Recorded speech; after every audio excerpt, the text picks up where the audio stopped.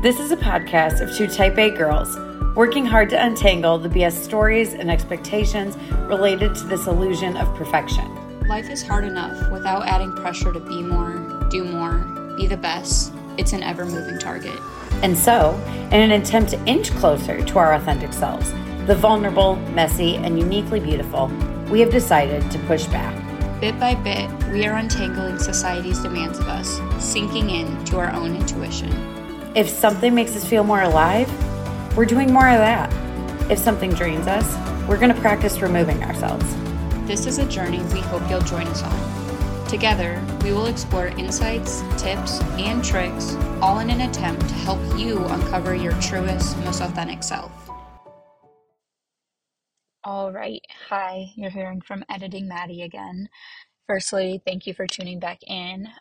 Before we jump into things today, I just wanted to quickly apologize for the sound quality. Honestly, this apology and or notice should have come for part one of this episode, but Maggie and I are still working on the whole podcasting thing, so we're working to sort out all things that are technical and, all that fun stuff. So otherwise, we appreciate your patience and enjoy.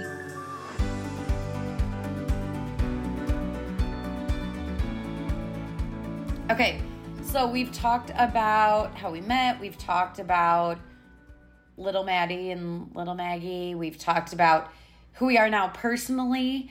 I think let's just go ahead and describe a little bit who we are professionally, or what we do, not necessarily who we are, but what we do in the career professional realm. Tell us a tiny bit about your journey after college and the different kinds of jobs you've had and where that's led you or where you are now. I'm laughing because I don't think we've said our names at any point during any of these podcasts. Yeah, the first time they hear them is like... Yeah, in the Get to Know Us episode in the middle of it. So I'm Maddie, and that's Maggie.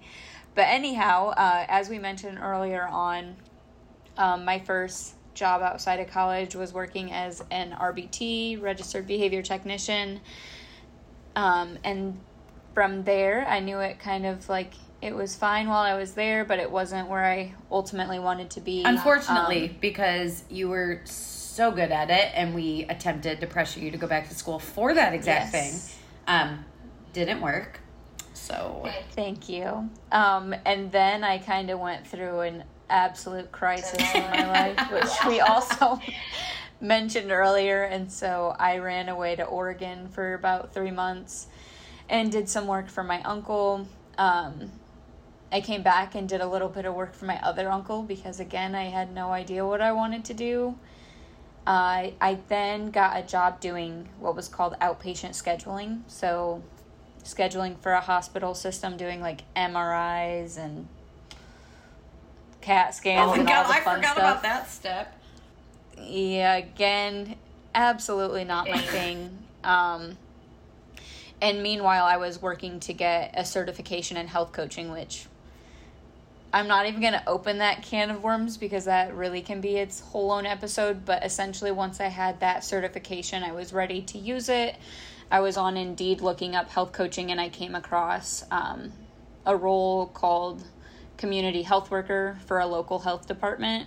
And I, at the time, thought it was going to be like my stepping stone of like, oh, I'll just hang out there until I move on with my health coaching. And I ended up falling in love with it. And so I'm still there working for the local health department, essentially just doing health promotion work. And in 3, 4, 5 days, I will be beginning my master's program in public health. So that kind of just speaks to how much I enjoy and love what I'm doing right now. What a journey. Yeah, and there's so many other pieces to it, so we will dig into that another time. But I am very happy to be where I'm at now. Good. Okay, my story. So I got my bachelor's in early childhood special ed, which we talked about. And from there, I used it to teach for like 5 months. and I was working with at-risk preschoolers, all different at-risk, so socioeconomic status, disabilities, all sorts of things that would place these kids at risk. And I did that for about 5 months. And then I was asked to interview to be like the assistant director at the childcare center that I was working at. And there is like 300 kids probably and like 50 staff. So from there, I spent a couple years there and at one other daycare in leadership and doing kind of administrative thing or being in administration in those roles. Some shit went down at one of them and I was really unhappy. So I found a job to be a special education teacher at a therapeutic day school. So essentially it's a school that school districts outplace students to when their behavior or disability is so significant that the school district itself can no longer serve them. So I was there and I was a kind of a self-contained special education teacher for pretty high need behavior kids for 3 years. And while I was there, I got my master's in special education and ABA. I took the board test to become a BCBA, a board certified behavior analyst. From there, we moved at the same time that I then moved to the clinic where Maddie and I met, and I was a BCBA there for a little over 2 years. And then when we moved to Texas, I decided that I kind of wanted to reconnect with the school setting where I felt like I could reach more students. When I was in the clinic, you really, really in depth are able to change or affect the lives of, your caseload of 8 to 10 kids. And I wanted to get back to a school setting where my reach would be broader, and all kids can go to school and not all kids are able to go to therapy. So I wanted to touch a wider range of students and needs. And so I started as a program and behavior specialist in the district. And then after a year and a half of doing that, I was moved into a leadership position. And now I am a special education coordinator in our district, where I work kind of out of the central office and oversee 1,000 students and teachers and our behavior specialists. So that's where I am now. There's always been a connection to special needs and usually some close ties to those leadership pieces. And those are kind of the two biggest things that I'm most passionate about.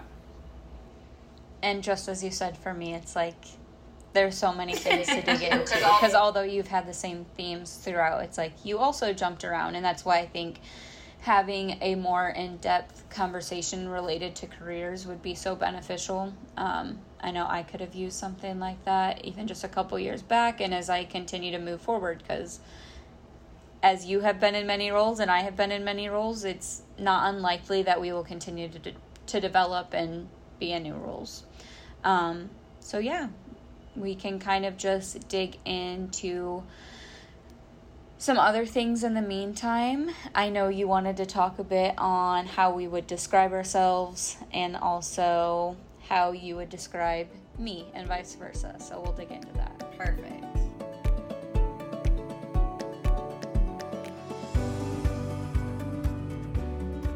Okay, let's talk about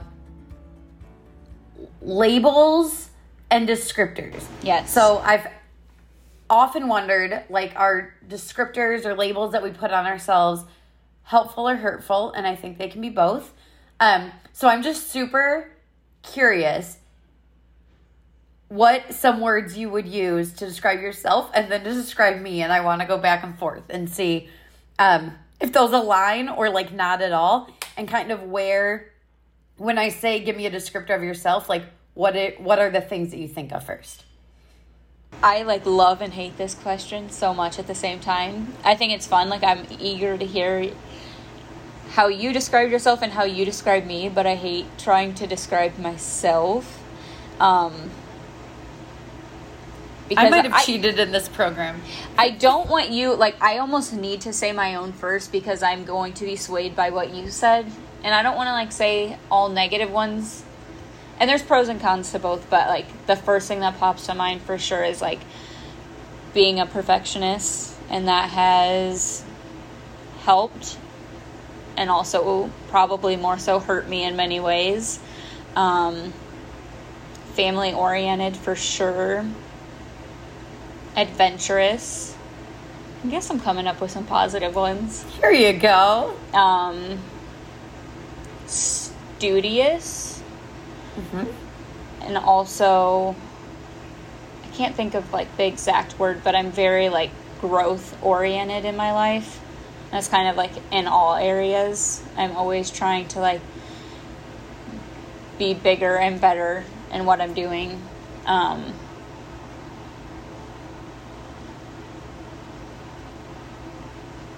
This is one of those things like where I want to say like, oh, I'm a giver, but if this doesn't 100% imply it, like cannot apply in every single relationship, then I can't say it. And it's funny we're having this conversation because I just recently got back into therapy, and this is a prompt she has worked through with me, and I find it extremely difficult. But I guess it's worked a little bit because I'm coming up with some more things now than that initial go through. What would you say from what I've provided, like how you would describe you? Me? Mm-hmm. Okay. It's so interesting because some of those things, like once you say, I'm like, oh, heck yes, that would be it. I only wrote down 3 things, not because that's all that you are, but I think it's 3 things that in this stage of your life are very apparent. And the first one, just you did say this too, like the first thing I wrote down was growth minded. And I think like your openness to grow in all those areas of your life, whatever that may mean or wherever that may take you, being open to that, being scared shitless, but doing it anyway, that kind of thing. Like, and then I wrote down your vulnerability, which plays into that, right? Like you have to be vulnerable in order to grow, and the vulnerability of sharing in this or doing the therapy or taking down all the stories that you've told yourself for so long in order to find out who the true you is. I think that's all super apparent in that vulnerability. And then the last thing I wrote was genuine. Just like in your interactions, like you're not ever trying to be someone you're not. You're just like, this is who I am, and I'll be vulnerable and open, that it's not always pretty, and that's okay. And I'm human and genuine in that, but then also like genuine in your care of and desire to like be there for others, like your family or others in your job and things like that. Right. 2 things that came up as you were talking is I almost had a light bulb moment that we both mentioned, like me being so like growth oriented, because in a lot of ways that almost feels like the maturing of what has been like perfectionistic tendencies for me my whole life. Like in many ways that was to a detriment, and I'm sure we'll get into like scenarios related to that. And I don't get it perfect like at all, but I feel like I've almost shifted into more of this like growth to be true to myself where I want to excel and grow, but kind of more so prioritizing like what's actually important to me. And it feels like the growth orientation aligns with my values more so than the perfectionism, which just wanted to please society's standards. So I kind of had that light bulb moment. But also I'm pleased to hear you mention like the genuine one, because I feel like I am a pleaser in that, and not in the way that I'm like, oh, I just want to make everybody happy. It's more so like my own insecurities and wanting to be liked by everybody. And so I think I have this fear that I do that. Like I do just want to show up as myself, but sometimes it's hard not knowing who me actually is. So that was good to hear, because I feel like that's something like a mental battle I struggle with at times. Well, that's part of that growth and open-mindedness, that like it can be both and. Like we can struggle with something and still, I think the fact that you're aware of it means it's important to you, which means it's a value of yours and something that could describe you, right? So I think it's backwards and forwards, like the epitome of the same thing.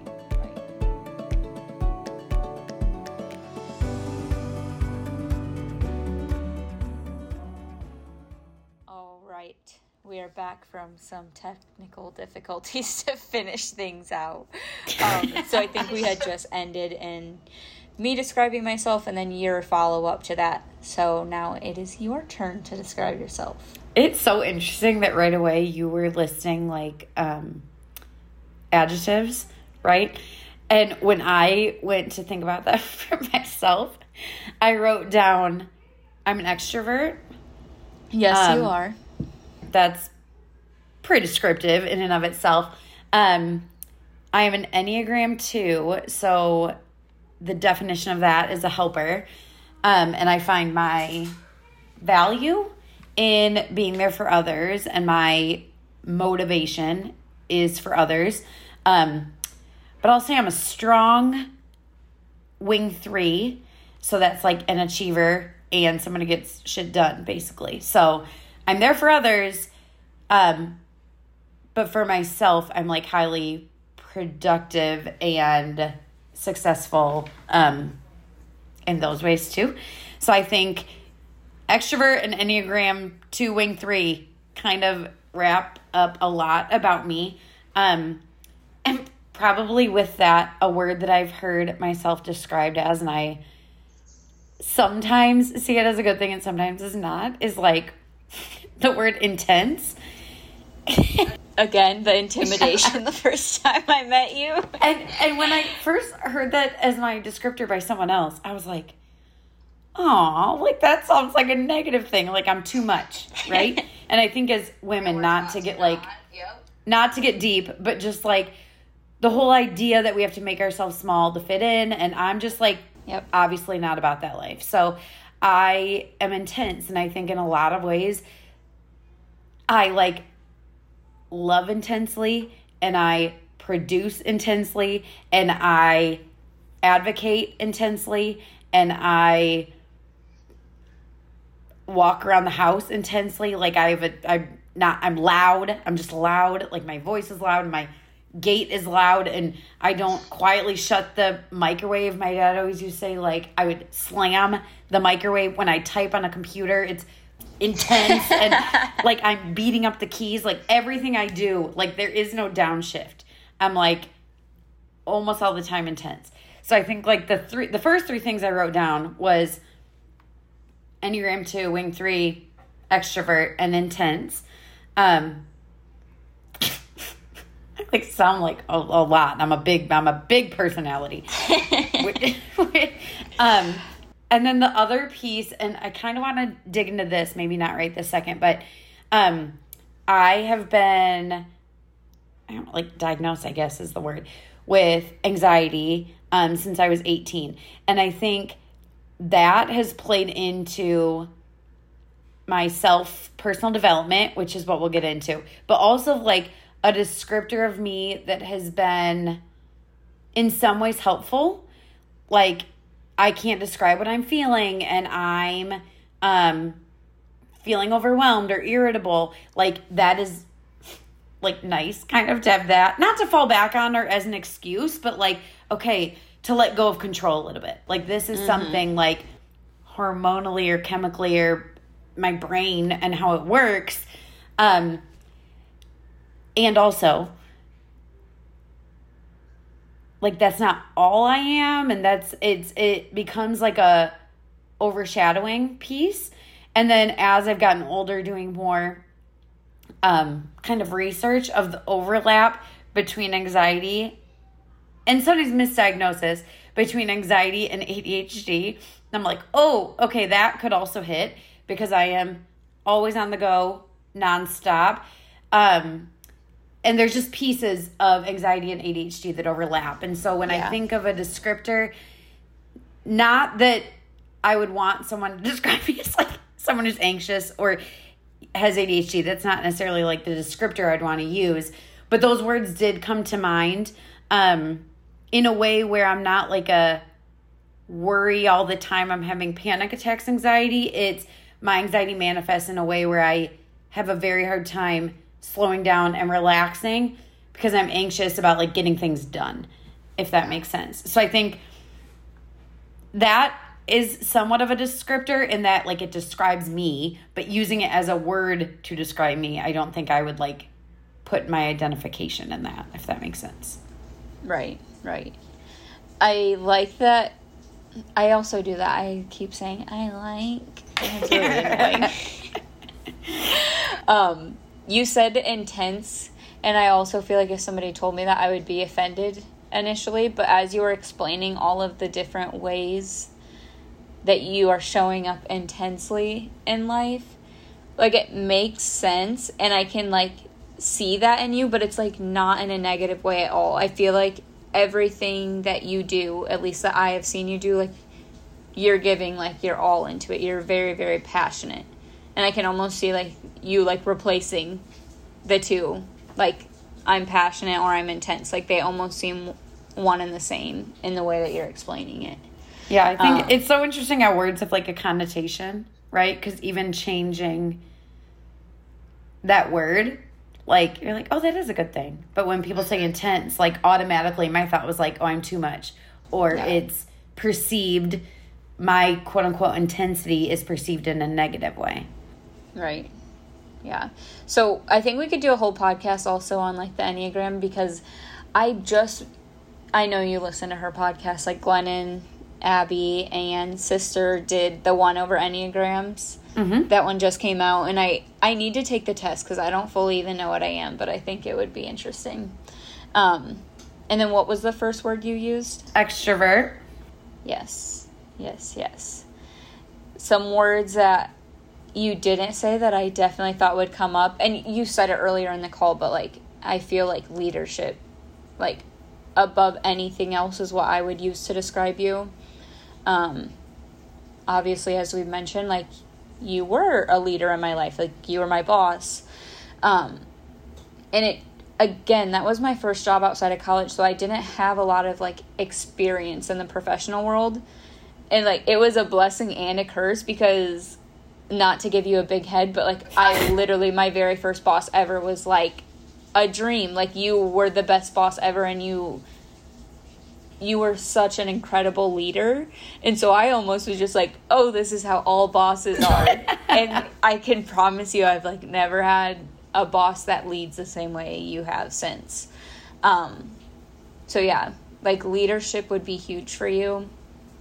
And I was trying to identify the right word to explain this, because caring would be my initial word, but it's beyond that. You let people like know how valued and seen they are. Like even when you were my boss and as a friend, like you would just remember and comment on like the smallest little things, which is a piece of your leadership as well. Like you build people up and be like, hey, I see you and I celebrate this. But it's something I do now actually. And I always think of you where if I know like a certain day is coming up for somebody, I put it on my Google Calendar, because even though like in my brain I'm never going to remember that, it makes me happy knowing like, oh, on that day, like I gave myself a little tip and I know I need to be there for them. Like I feel like, I don't know what your system is, but you did that for me both in work and just as a friend, where I'm like, how the hell did she remember that? And it just made me feel very important. So like my like 2 things, and you didn't really say either of them, would definitely be leadership and caring, or I can't think of like the best word to use there. Thank you. I think that's like one of my favorite things, and I've talked to my current boss, who's I'm lucky, like is great as well, is the idea of like empowerment, like empowering others. Like I value, or the reason I like being in a leadership position, like I was then or am now, is not necessarily so I can say like I've accomplished these things or look how great the work I'm doing. I like doing it because what I want to do is help raise other people. Mm-hmm. And so one of my coworkers now is phenomenal too, and she's like, I want to work myself out of a job. Like I want to empower other people and help them believe in themselves and gain skills to take over for me. Like I don't want to be the one in this job forever. I want other people to be able to do it better than me. And so how can I empower them or give them opportunity to do that?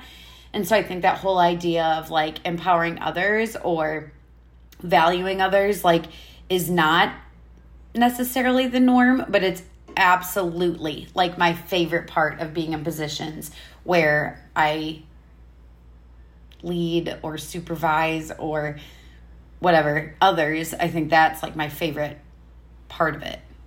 That leadership piece is so huge for you. And I remember I sent you like a little quote from Brene Brown. We were talking about her last week as well.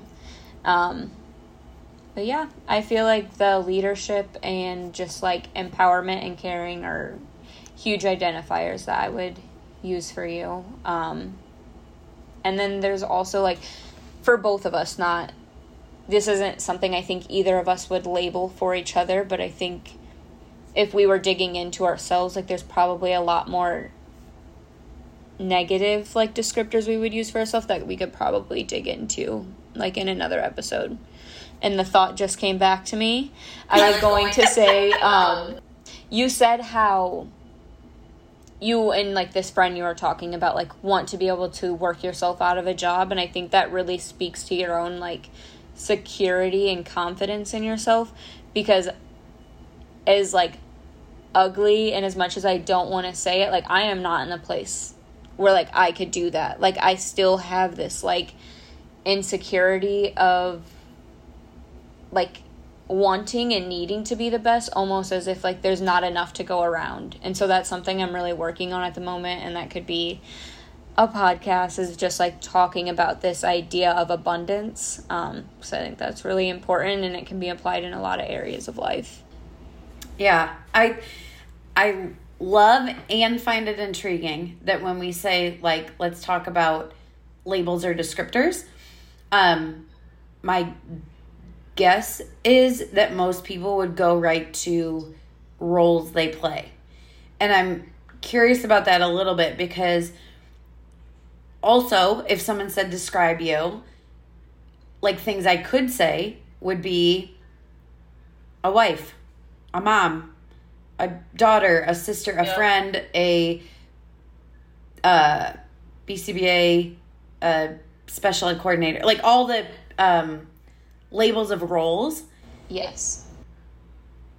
And also what I want to empower others, or what I've had to do definite work. It's not natural, right? For us to default instead of labels and roles to who we are as deep feeling, thinking people.